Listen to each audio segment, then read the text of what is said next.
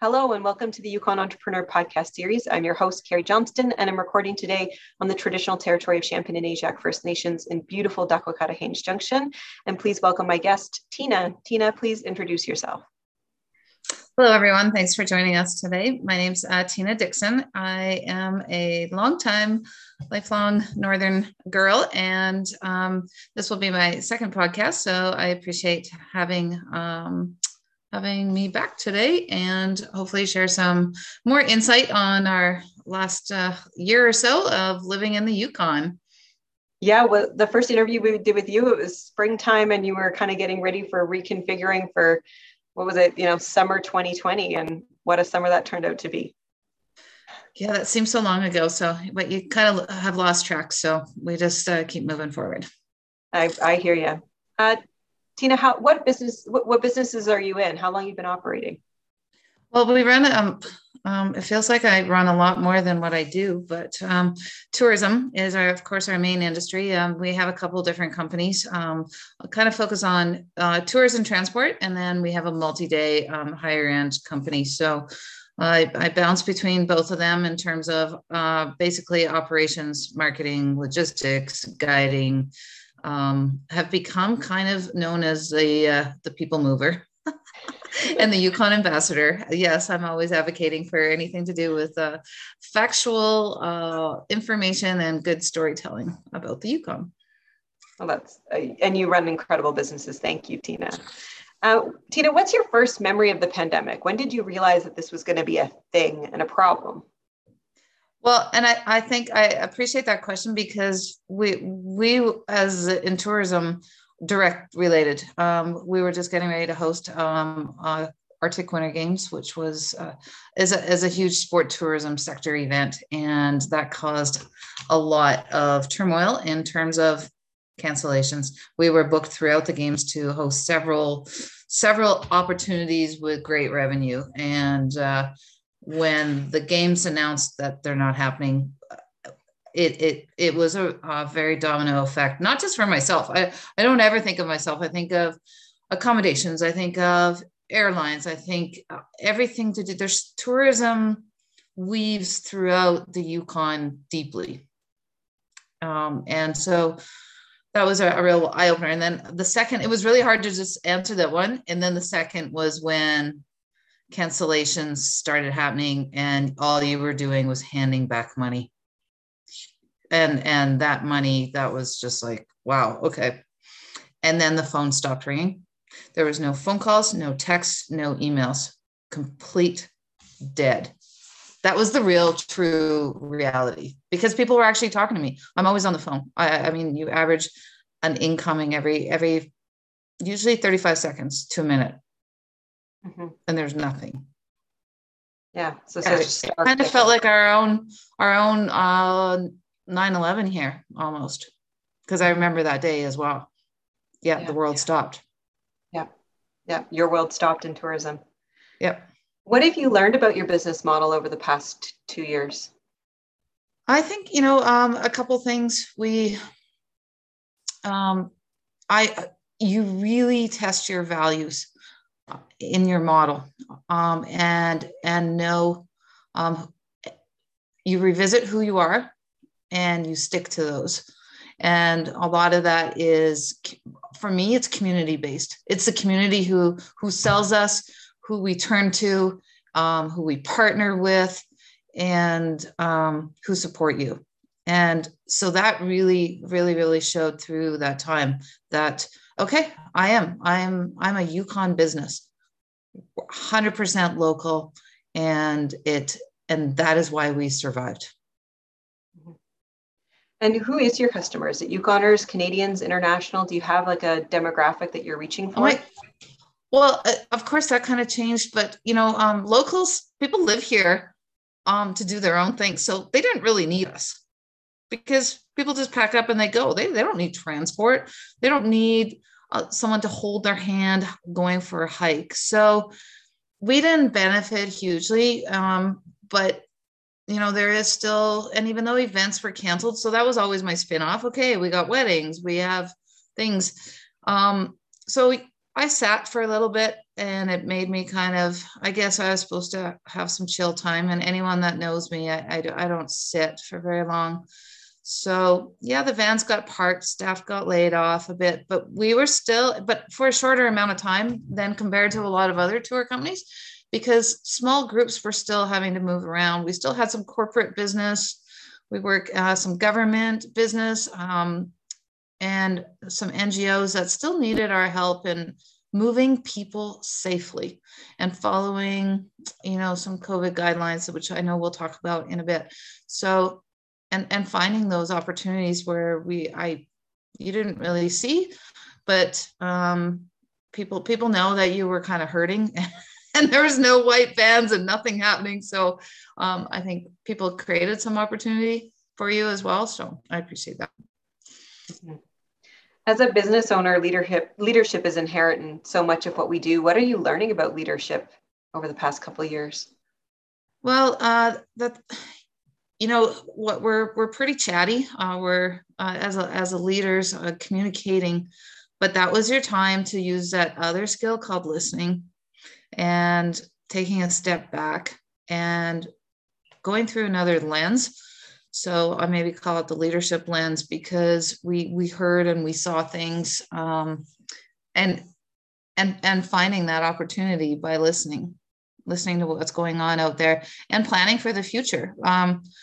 It was either, you can just curl up, go away and decide to crawl under a rock, or that was your chance as a leader to be and to be someone, maybe for someone else. Like, I took more time out to speak to potential entrepreneurs, to students, to other courses. And usually people don't get a half hour of my time at all. And I took more time to talk to the community, talk to students, and participate in like studies internationally. And I know you asked about who our audience is. Well, I mean, definitely on that front, from a training, it was local. And then, when we captured Canada, I mean, Yukon was on everyone's list in the rest of Canada. So later on in the pandemic, the domestic market became one of our strongholds, and we knew that the international market would come back, and it is. So, but finally, Canadians were coming up here, and with a bit more space and a bit more, they had more room in the tour buses. They got to chit chat with us a little bit more, and not so much international mixed with domestic. So we really got to focus on our Canadian visitor. Mm. We've all had to adapt to this new way of normal. Which sort of adaptation in your business are you most proud of? I just say we survived. I didn't have to sell off any assets. I mean, laying off staff is never an easy thing. I still had payroll, and so little things like that, you're pretty proud of, that you were still actually providing some employment for people, which is a good thing. And I think finding, kind of reinvesting in the community and building some new partnerships is probably where I'm most proud of, that we were still able to meet supply and demand and still say yes. And I'm actually learning to say no a bit more, because just with capacity right now, but also, and I don't know if I'm proud of this, but this is definitely a change. I used to be a huge optimist. Anyone who knew me, I was always at 90,000 cloud foot elevation thinking, huge thinking.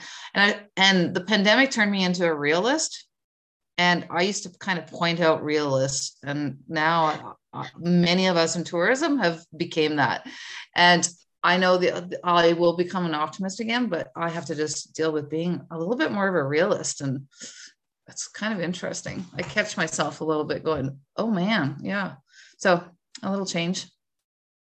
That's really interesting. The public health measures have been, on and off, and in times more restrictive. Which have been the most challenging for you as a business owner? Oh man, So we spent a lot of time in our vans, and I mean, they were clean before, but yeah, I am just the cleaning, the extra cleaning time that you have to incorporate.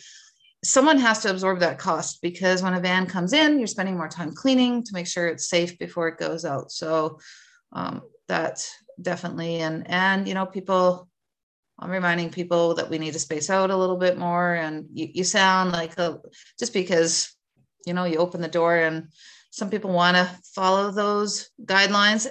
Here's the challenge: is they just got off an airplane. So they've already been on an airplane. They've been masked all day. And then they get into a van, and then it's, the guide saying again, you know, we need to wear masks and stuff. So, I mean, that gets a little bit old, but also, yeah, you're much better at cleaning a van, a lot faster. Have you accessed any of the pandemic related supports, the employee leave, special leave, or the pivot program or anything like that? Yeah, I think for myself, yes. And most tourism businesses, we were really lucky compared to the rest of the country with our industry to have, I'd say, more opportunities with some financial directly related to tourism. However, we did not go into business to fill out grant applications. I'm not an NGO, and it's not why I went into business. So we all got grant and financial fatigue and just said, screw it after a while. So there's missed opportunities. You really kind of read through the guidelines and went, okay, how much time do I actually have to do this? And yes, I'm going to get more money, but is it worth my sanity? About halfway through the pandemic, many of us were just like, really kind of going through and going, okay, what do I really need to take advantage of? And then the paper trail was enough to kill you. You know, you're dying already, but you really had to just put everything out there. And we're not really that kind of people to put everything out there to everyone. Yeah, government, open your books. And there's nothing wrong with it. It's just, I think, and it has nothing to do with pride. It's time, because you were exhausted already and you're trying to just spin and then throw in a huge grant application, and accountability that you had to keep was so much more heavy. And it was another level of exhaustion. Yeah. Mm-hmm. But we're fortunate, and I'm grateful for it. And I know I'll be able to chat about it probably a little bit more down the road, because we survived. So, yeah. Going forward, how are you thinking about your business differently? Where do you see your opportunity? Well, if you would have talked to me like, okay, so it's been, I think one of your beginning questions was how long? So 9 years for this division of the company, but I've been with the business for like 28 years. Of course, we're larger than life here, huge thinkers, opportunity, land of opportunity. Yeah, at one time I wanted to be the biggest, largest tour company with, you know, of course, our various divisions, and offer, you know, our day tours to our multi-tours, to now kind of moving into more transport, host services. I'm going to probably still be a boutique tour company. We have found a very nice niche market, and we seem to have found a really great place. And yeah, you don't have to be the biggest, greatest. And I don't want Yukon to be that. One of your things that you're going to ask me down the road about aha moments and things like that is, what's going to happen now is this word called over tourism. We have all been cooped up for so long. Travel it's a privilege, but it's also a necessity, and is becoming a need for people's mental wellness, for people. I think people are going to value their families. They've had time to reflect, and now they need to get the frick out. And so people are going to be anxious to book, travel. Companies are changing. And I worry about our capacity because so much of our industry is understaffed right now. And it's not just me. I'm talking hotels, restaurant, anyone is understaffed. And so there's a potential for burnout, but there's also an opportunity to look and go, who do we really want to be when we grow up post-pandemic? And like, for example, Kluane, I don't want it to be Banff. I never want it to be Banff. And anyone that knows me will speak. I protect that place with my heart, because I never want to see 5-10 buses pulling in and just ruining that Yukon experience. So with this pandemic, we have an opportunity to become a really cool model for responsible tourism. Mm-hmm. And that's important. Yeah. Have you taken up any new skills to better position yourself for the new economy? Oh, skills. No, I maybe a little better at relationships. My skills, I'm using skills that maybe were in my, they're somewhere in your tool belt, but we all created new tool belts, right, during the pandemic. And so some of my funny ones that I thought of was like more, I'm more understanding, I'm more nice, I'm more patient. I have maybe some skills of a social worker, and not just a strong type A guide storyteller. So I have a bit more compassion for people. I've become more flexible and a good listener, because people who have jumped in the van, I really try to stay away from politics, government, religion, steer it. And now we have this thing called COVID and pandemic, and people are at the holidays. So I have to work really hard on just hear their story and then, okay, we're moving on. Yeah. So yeah, there's some new skills there on getting people out of that think tank and enjoying their holiday again. So I know that those skills still have to probably develop a little bit more. Well, it's interesting. So people are leaving down south, coming up here to get away, and they're still bringing all that COVID baggage up there with them. You got to help peel it away. Yeah. And I think, I'm seeing is people are the traveler, for example. What I'm noticing is they're much more emotional. They're much more needy. They're anxious, and they're bringing that into their itinerary planning, and so it's taking more time. It's taking more time to really understand, what do these people need when they come here? We used to be able to just go, oh yeah, you should be doing this, but now it's like, yeah, there's another layer to make sure that they're doing the right thing, and that we're gonna be there on the other end for them. So yeah. Mm-hmm. We've got this work, and you've spoken to this a little bit, but we've got this work ahead of sort of rebuilding post-pandemic the Yukon economy and sort of what we want to be. What are you paying attention to? What are your hopes? Well, I just think we recover, that tourism becomes another forefront for Yukon is a pretty sexy, hot place in terms of we have all the components to be on the front runner. Right now, I think we're number 5 in Canada as a destination for Canadians to travel to.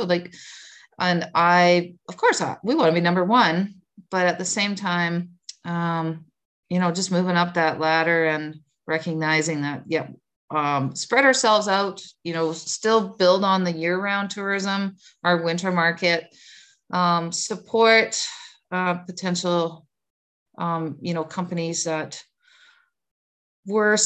started out and then kind of are in the hold tank. I also really advise I'm always talking about, we talked so much about emerging entrepreneurs right now with the pandemic and what people should be doing. And so I really advocate for that with, to not be the super company that you're going to try and do it all, and really understand who you are and your market, and not copy. Don't be a copycat. Be yourself and be who you are, because the companies that have survived and are moving forward, we're all in it together, and Yukon's always been that way, to help each other out, and I saw that more than ever. when we might have not been able to deliver, so neither of another company. So we've built some new relationships there as well, which I'm kind of really glad about. So partnerships is really key in moving forward. Everyone should have that potential partnership list. Any advice for emerging entrepreneurs? Yeah, I kind of touched on that. I think they really need to have a diverse business model, really understand, and don't rely on funding. If you're part of your building a business is to have public dollars and funding, and that you're not going to make it. You really, I don't care if you start with one horse, one bicycle, one room. You really need to understand the financial picture of it and have those support team in place and be prepared now more than ever, I think, to even work harder with this recovering industry. Any aha moments, shifts in your worldview? I think, we end up, I talked about it, that travel is going to be more of a necessity. And one thing that, my aha moments, you had more time to reflect during the pandemic. Yes, you did more things. And I know we'll talk about a little bit about what I did for wellness during that time. But one of my aha moments was that people really don't understand our tourism and industry. Like, I was so surprised. I had so many aha moments where people are like, the whole world is shut down. There's no planes flying. There's no one cruising around. And they're like, so how's it going? And I'm just like, well, actually, yeah, there's nothing. Yeah, no, revenues are down 97%. Like we're not moving. Have you seen any of my vans? Have you seen any visitors? And they're like, oh yeah, you guys are, I forgot about that. Yeah, you guys would be really impacted, right? And I'm just like, wow, yeah. And it surprised me more. And then people coming up with just like outrageous, I know they're trying to be kind, but really outrageous ideas when I'm just like, okay, yeah. So you take the words of advice and you're just like, haha, okay, thanks. Because this is, the Yukon's very government, very stable. There's a lot of dollars floating around, and I just, the industries. And it's not that we want pity or anything, but oh my, yeah, I couldn't believe some of the comments. And I was just like, okay, yeah, we need to move on to another conversation now. Those were aha moments for me where I was like, oh, okay, I need to go for a longer walk. Yeah. So when you went for walks, what else kept you well and grounded? Oh yeah, kind of, I think, really rediscovering your backyard and what an amazing place we live, and how, I still went and traveled a little bit. I'll totally admit that. And, and just being responsible as well. Yeah, definitely, the family time. Hey, we live in a beautiful place, and we can get away from the masks and get away from all that stuff quite easily here. So that kind of really kept you grounded as well. And friends and family and just taking more time. So, I mean, even though we were in a fortunate spot, thank God our kids are older and the mortgage was paid, to just kind of go, okay, yeah, no, do a little bit more projects. And one of the projects I actually did was I started writing a book during COVID. So, and I've always had that kind of further on in my career, but I actually started writing a book, and I already have like a second book that I started adding words into. So I actually have 2 books going. Yeah. And I have a whole plan for that. So yeah. That's amazing. What are the books about? One is actually kind of, so visitor experiences in the Yukon. And of course I haven't came up with a title, but we have a story to tell, but usually the visitor story is much better on why they come here, and heartfelt stories to, terminal illness, to those surprise proposals, to people's crazy and unbelievable reason why they want to come here. And then the unexpected things that happen on tours that you just go, oh yeah. So a great read, a little bit more, but really through our lens and through my window, I guess. And then the other book is about more specific to our other industry that we work in, with the outfitting industry, and client experiences, but it's a learning book through funny stories that have happened in various, they come here for a big trip, just like paddlers do, fishing people come here for these amazing experiences. But there's a lot of packing and life lessons about when you're going to travel to the Yukon, and really what you need to know and what to expect. And then, and that's the book I want to go like on tour with, down to some of our specific trade shows and do some, it's a great segue into, the Yukon backcountry and who we attract and the crazy things that happen here. Oh my gosh. Yeah. That's another whole podcast. Yeah. That is. Yeah. And there's when I worked in the outfitting industry, my favorite thing was to actually read those books about other outfits and other trips. And like, it was always I always found it so fascinating, especially going back historically to read those older books about, trails, guide trails or whatever they were called. They're great books. It goes right from the people work so hard just to get here, but then I love digging through like people's duffel bags before they fly in to a remote place because they're overweight. And I'm like, let's do it. Let's open the duffel. What do you got in there?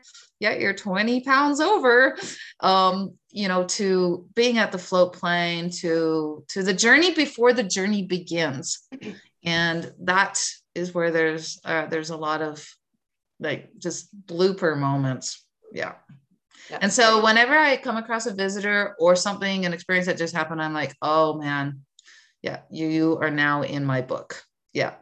And so by the end of the trip, when someone does something kind of funny or scary, they're like, oh geez, am I going to be in your book? That was not very good, was it?